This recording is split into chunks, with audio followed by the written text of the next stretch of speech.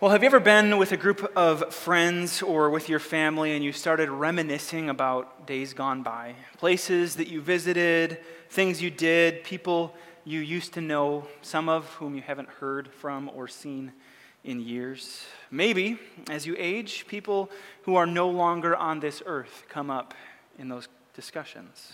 Sometimes those times are filled with joy and nostalgia, right? As you happily recall that time that Tommy fell into the lake, or the time that Jamie showed up and surprised everyone for Christmas unexpectedly. Sometimes it's more complicated than that, and certain names come up that are painful. All right, Jerry from high school who fell in with the wrong crowd after graduation and never really recovered, or Tim, that black sheep cousin who, to the shock of everyone, got his girlfriend pregnant out of wedlock. We all have stories about people we know and love, right? And when we talk about those people with shared friends, all we have to do sometimes is say their name, and a picture, whether good or bad or somewhere in the messiness in between, is painted for us, isn't it? You know how this goes.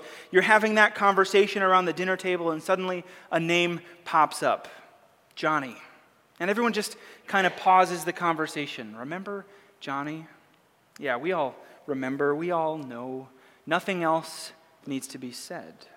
Well, as we open up God's Word together this morning, that's what's going on. We're continuing on in our Advent series called This is Love by turning to Matthew chapter 1 in a sermon that I've titled Love Came Through Broken People.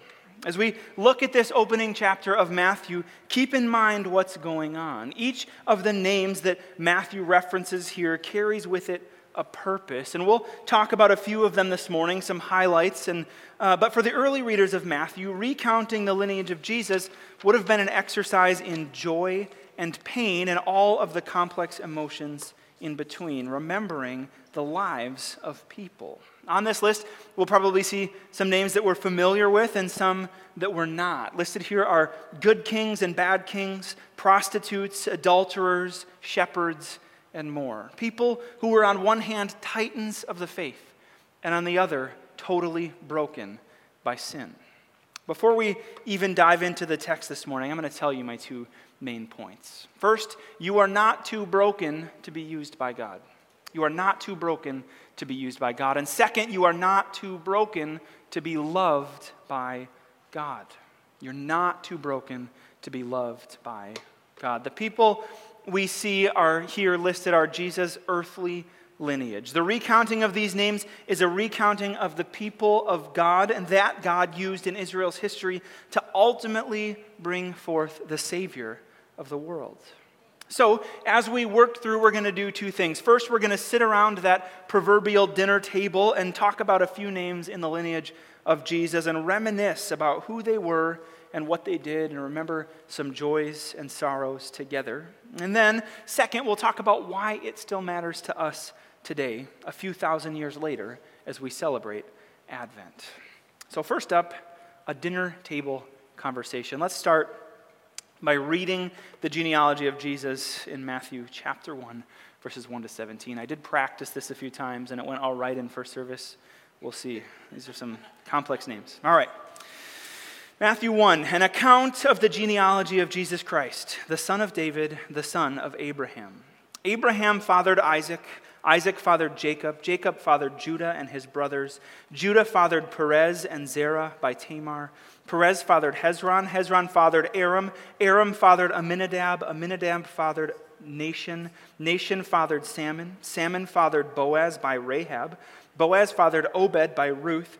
Obed fathered Jesse, and Jesse fathered King David. David fathered Solomon by Uriah's wife. Solomon fathered Rehoboam. Rehoboam fathered Abijah. Abijah fathered Asa. Asa fathered Jehoshaphat. Jehoshaphat fathered Joram. Joram fathered Uzziah. Uzziah fathered Jotham. Jotham fathered Ahaz. Ahaz fathered Hezekiah. Hezekiah fathered Manasseh. Manasseh fathered Amon.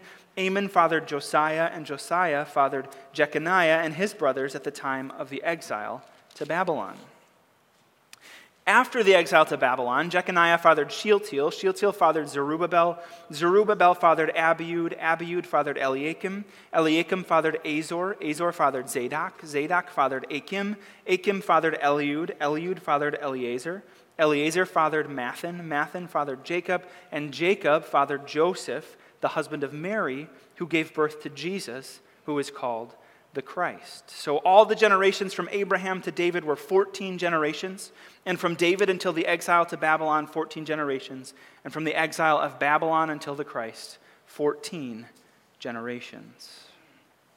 At the outset of Matthew, he mentions two names who are prominent figures in the Old Testament, names you are probably familiar with. Jesus is identified as the son of David and the son of Abraham. Abraham, as verse 2 starts with, shows up first in Genesis chapter 12. But some background before that. As the Bible opens in chapter 1, God creates the world, right, and says that it is good. And then God walks in the garden for a while with Adam and Eve in a relationship with them, and then sin enters the world as Adam and Eve eat of the tree of the knowledge of good and evil, and that relationship with God is marred, and it results in Adam and Eve being expelled from the Garden of Eden. Then Cain murders his brother Abel, Noah and the flood happens as God cleanses the world, and then we come to the Tower of Babel in Genesis chapter 11, where people are prideful and arrogant, and they're building this giant tower, and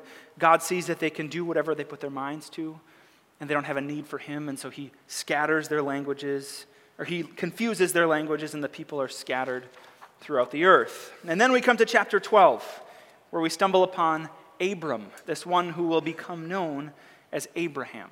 Abraham is a turning point in Israel's history, and consequently in our history, because it's where God first makes his covenant, his promise to give the Israelites land and offspring and a special blessing relationship all through Abraham. That's who shows up first in the lineage of Jesus as Matthew records it.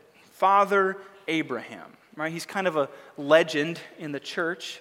Well, Abraham was a deeply broken and sinful man.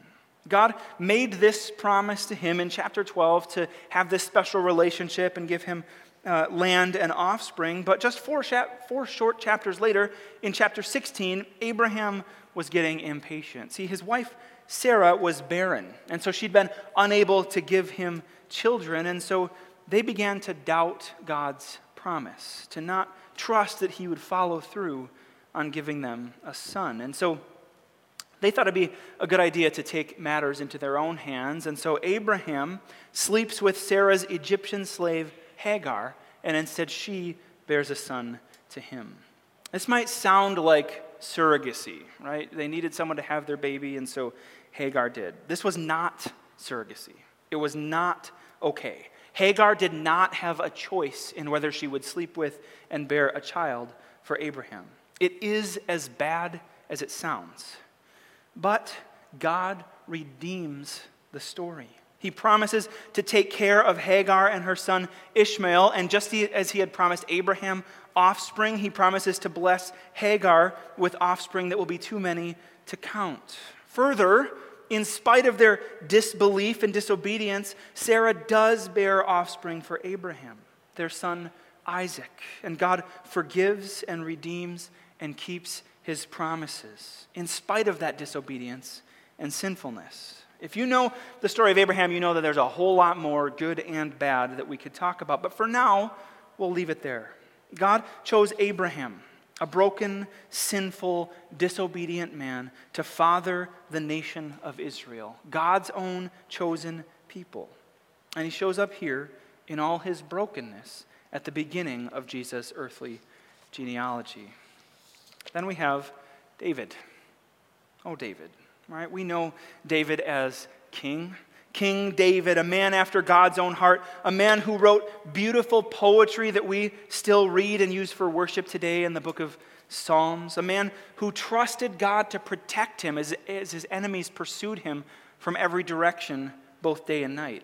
A man with deep faith in God, a shepherd boy who slayed the giant Goliath just because he knew that God was on his side.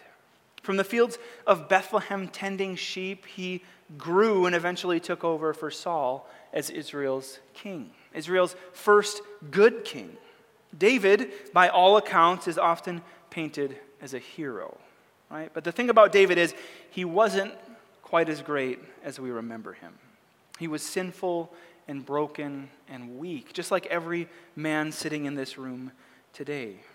David apparently had some deep issues with lust, as you may remember from his encounter with Bathsheba. If you're not familiar with that story, here's the summary. David is up on the roof of his palace while his armies are out at war. That's where he should have been, right, as the military commander king. He should have been out with his men in battle, but he's on the roof of his palace instead. And he looks over to the rooftop next to him, and what does he see? A beautiful woman taking a bath.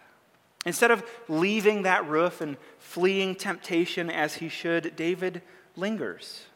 And then he summons this married woman, Bathsheba, who is mentioned later in this lineage in verse 6 as Uriah's wife, and he sleeps with her. Yes, just like Abraham, it's as bad as it sounds. She didn't have a choice in the matter. It gets even worse, though, as David doesn't repent, but instead he sends for Uriah, her husband, to come home for a well-deserved break from battle so he could sleep with his wife and this pregnancy would be covered up and totally look legit.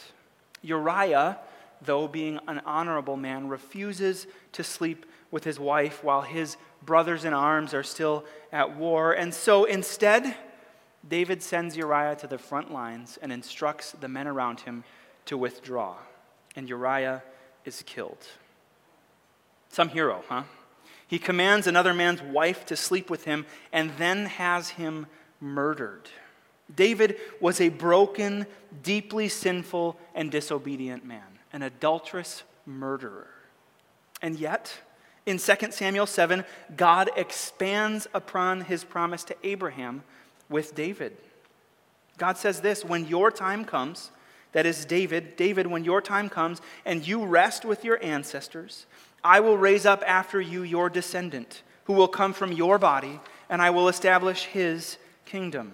He is the one who will build a house for my name, and I will establish the throne of his kingdom forever. In spite of all that sin and brokenness, God promises that one will come from David, who will establish his kingdom forever. In spite of David's sin, God used him.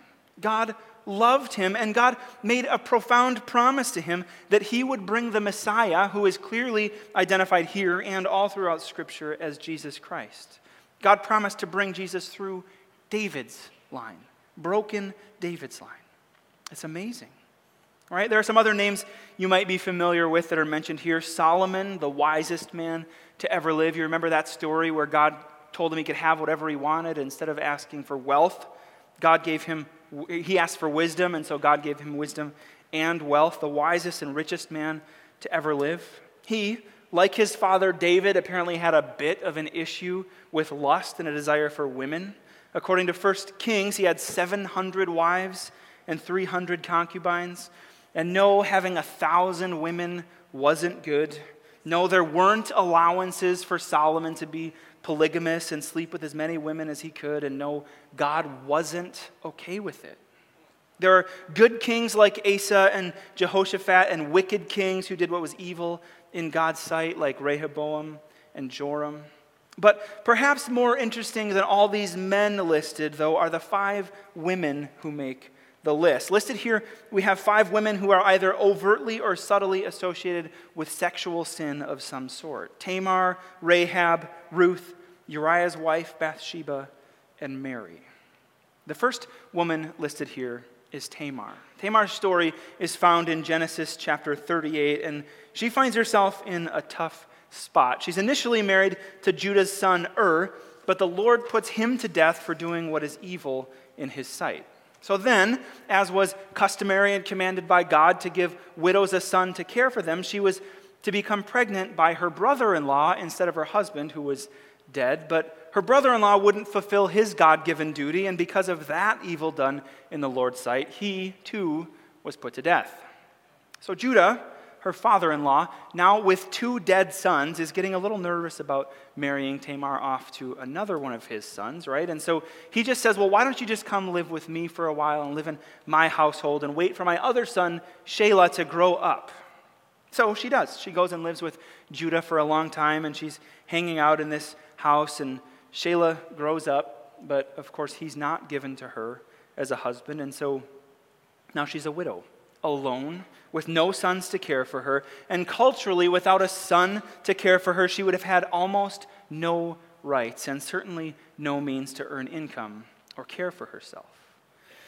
So she, too, decides to take matters into her own hands, and posing as a prostitute in a town nearby, she seduces her father-in-law, Judah, and becomes pregnant with twins by him. There's a lot we could unpack there, right? Including the ways that Judah and his sons neglected to fulfill the God-given duty to Tamar. But needless to say, this is not exactly the kind of story that we would expect to find right up front in Jesus' lineage. But here it is. Why? Because God loves broken and sinful people and uses them in spite of their sin. Remember the story of Jericho, that famous city where God's people had to march around it one time a day for 7 days and then give a loud shout and the walls fell and they had to overtake this city to enter the promised land. Maybe you saw that VeggieTales episode that made it famous, right? They marched around and did their little shout, all the little vegetables. Well, that story is found in the book of Joshua, and that's where Rahab is found. As Joshua began to lead God's people into the promised land, he knew that he would have to take down this city of Jericho, and so he sent some spies in to check out the situation before they tried to overtake it. And apparently the spies weren't that good because they were discovered by the people of the city. But Rahab hid them, and she misled her own people as they were pursuing these Israelite spies to protect them, because she had heard what God had done in parting the Red Sea, and she believed that he was the one true God. God's people, Israel, had been wandering in the desert for 40 years in the wilderness, right, because of their disobedience and lack of faith. But here's Rahab, an outsider, believing in God. She'd never seen God move. She didn't have the pillar of smoke and the pillar of fire leading her, or seen God provide food and shelter day in and day out as Israel had. But she believed anyway. And when the city falls, she's saved and is grafted into the family of God. All that sounds great, right? She's a hero who placed her faith in God. So what's the catch? Well, she was a prostitute. Rahab was a prostitute. Again, our cleaned up version of church doesn't expect prostitutes to be listed here at the front of this lineage, but she is. Rahab is here, a prostitute listed. Why? Because it doesn't matter who you are or what you've done. Jesus came to save broken sinners. And when we, like Rahab, place our trust in him, we can be grafted into God's family. Ruth is a great book. I'd encourage you to check it out. That's where the story of Ruth is found, naturally. But in summary, Ruth is a Moabite woman who is grafted into the nation of Israel by God's grace. And while she likely did not commit any sexual sin of her own, she's the product of an incestual union between Lot and his firstborn daughter. Moabites were banned from the Lord's assembly in the book of Deuteronomy to the 10th generation. But by God's great mercy, Ruth, because of her faith, is grafted in. The fourth woman we talked about with David, Bathsheba, Uriah's wife. She's not caught up in sin of her own, right? She didn't have any choice in the matter. David sent for her and she was forced to sleep with him. But a union and eventual marriage that came about under the cloud of sexual assault and murder isn't really a gold star in someone's family history. And yet, here we are. And of course we have Mary, right? The fifth woman listed here. You can imagine the suspicion around her as she was pregnant. Oh, yeah, pregnant by the Holy Spirit. Heard that one before. How's that for conversation around the dinner table recounting the old family tree? It's brutal. right? It's brutal. And to be honest, as I was writing this sermon, I texted a friend and told him I felt bad about this a little bit because I feel like I'm just trashing these men and women in Scripture. But that's the point of all this, isn't it? I feel bad, and I feel like maybe I should tone it down a little bit and maybe not point out all these terrible things, but God didn't see fit to do that. He didn't see fit to wash the pages of Scripture and clean these stories up and leave out these key, messy details. He specifically and intentionally chose these men and women, not just to list here, but to use to bring forth the Savior of the world. Why? Why would he do that? And why do these people still matter to us today? Well, I am, for one, so glad that this is how God did this. I'm so glad that God chose these men and women. I'm glad that Matthew didn't choose the most righteous and least sinful people he could think of. Why? Because if God can use this motley crew, he can love and use you and me.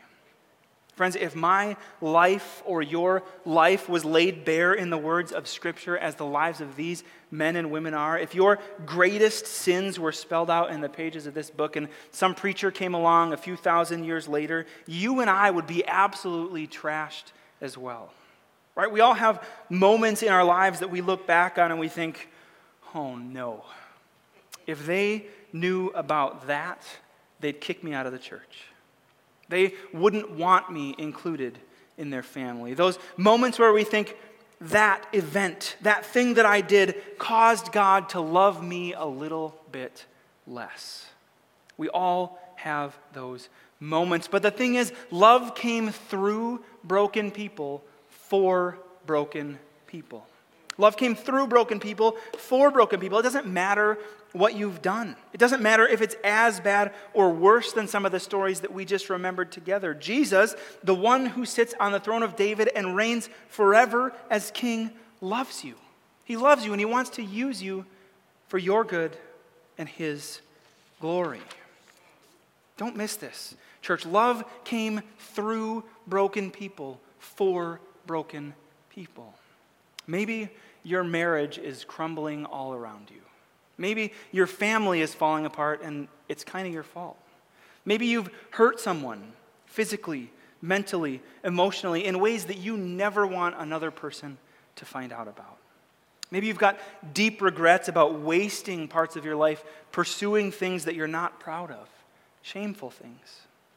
I don't know what your story is, and I don't know what's causing you to think that you shouldn't be part of God's family or you shouldn't be here worshiping with God's people, but hear this: God loves you. He loves you, and he deeply desires a relationship with you. I'm not here to say that your sin doesn't have consequences or to condone you continuing on in that sin. Of course not. But if you place your trust in Jesus, if you confess with your mouth that Jesus is Lord and you believe in your heart that God raised him from the dead, Scripture says and promises that you will be forgiven. Jesus takes your sin upon that cross and he pays for it, and you can have a new transformed life in him. And by God's grace, he can redeem your story for good. That's what we celebrate and remember at Advent. Jesus, God incarnate, who is the definition of love, came through broken people for broken people. As we wrap up this morning, I want to look just quickly at the rest of Matthew chapter 1. So let's look at verses 18 to 25, actually 23. It says this: "The birth of Jesus Christ came about this way. After his mother Mary had been engaged to Joseph, it was discovered before they came together that she was pregnant from the Holy Spirit. So her husband Joseph, being a righteous man and not wanting to disgrace her publicly, decided to divorce her secretly. But after he had considered these things, an angel of the Lord appeared to him in a dream, saying, 'Joseph, son of David, don't be afraid to take Mary as your wife, because what has been conceived in her is from the Holy Spirit. She will give birth to a son, and you are to name him Jesus, because he will save his people from their sins.' Now all this took place to fulfill what was spoken by the Lord through the prophet. 'See, the virgin will become pregnant and give birth to a son, and they will name him Emmanuel,' which is translated, God is with us." There are 2 candles lit today, right here, as we celebrate this second week of Advent. Week 1 was hope, and as Trevor pointed out before, week 2 is love. God, through broken people from Abraham and David to Tamar and Bathsheba to Joseph and Mary, stepped down in love to take on human flesh. He didn't have to, right? He could have washed his hands of these broken, sinful people and said, forget it. They deserve what's coming to them. But he didn't. He didn't. God, in his great love, promised a Savior would come, and God delivered on that promise. Emmanuel, God with us. We just saw story after story of how messy sin is, right? Ever since it entered the world in Genesis 3, it's been ruining everything it touches. And it tells us all kinds of lies, doesn't it? Before we turn to Jesus, it tells us things like, you're not good enough. You don't belong in a church. If you show up there, everyone will know you're a hypocrite. Stay home. Stay away. You don't belong. Nobody could ever love you or forgive you for what you've done. Those are lies. Jesus came, God with us for you, because he loves you. You are not too broken to be used by God. You are not too broken to be loved by God. After we turn to him, we still hear these lies, don't we? But am I really forgiven? Am I really? Do I really not have to do anything to earn it anymore? Maybe I better try a little harder so God will have a reason to love me, because I'm not sure he does. If anyone finds out about what I did, man, they'll know and they'll see me for the poser that I am. The ugliness of sin that you see in yourself, that ugliness that you're aware of and afraid of being seen in, we all have that. We all have it. I have it. You can ask my wife or my kids. It's ugly. It's ugly, and it's worse than even my family, those closest to me, realize. Your heart is a little bit like that too, isn't it? You know your deepest and darkest sin issues. You are, at times, keenly aware of the terrible, sinful things that pop into your head. God had a plan for that. Emmanuel, God with us. Jesus was born of a virgin, fulfilling prophecy and coming from a line of broken people, because in your sin, God loves you and wants to forgive you. He knows that you can't do it on your own. That's why he came. If you could do it on your own, he wouldn't have needed to step down. But he knows you can't. He knows you can't wash the dirt off of yourself. You can't cleanse your heart stained with ugliness. But he can. This one who stepped down to earth, the one who would go on to live a perfect, spotless, sinless life, and yet still die the death of a criminal on a cross, that one, he can wash you. He can forgive you, and he loves you. My family has been doing this kid-friendly Advent reading each day that someone suggested to us, or my wife found, I'm not sure. But one of the first days, the kids had to do this. They had to read John 3:16. If you're not familiar with John 3:16, it says this: "For God loved the world in this way. He gave his one and only Son, so that everyone who believes in him will not perish, but have eternal life." They read that verse, and then they memorized these 4 words. God gave us Jesus. God gave us Jesus. That's the gospel in a nutshell. God gave us Jesus. It's simple enough that a child can memorize it in a few minutes, and yet profound enough to change your life. God gave us Jesus. Emmanuel, God is with us. This Christmas and Advent season, wherever you are and whatever you're struggling with, press in to Jesus. Embrace the truth that you are not too broken to be used by God, and you are not too broken to be loved by God. Let's pray. Heavenly Father, we thank you for your word and for the truth found in it. We thank you for the genealogy in Matthew that's often skipped over as we read. We thank you for the rich history. We thank you for not scrubbing the pages of Scripture of messiness, but for showing us that your Son stepped down in the middle of that messiness, that he might save us God, and as we turn to you, would you free us from the lies that tell us we're not good enough, that we could never be loved and saved? Lord, we know that the shed blood of Jesus separates our sin from us as far as the east is from the west. And so we celebrate you and we celebrate the gospel this season. We love you. We thank you for our time in the Word. It's in Jesus' name we pray. Amen.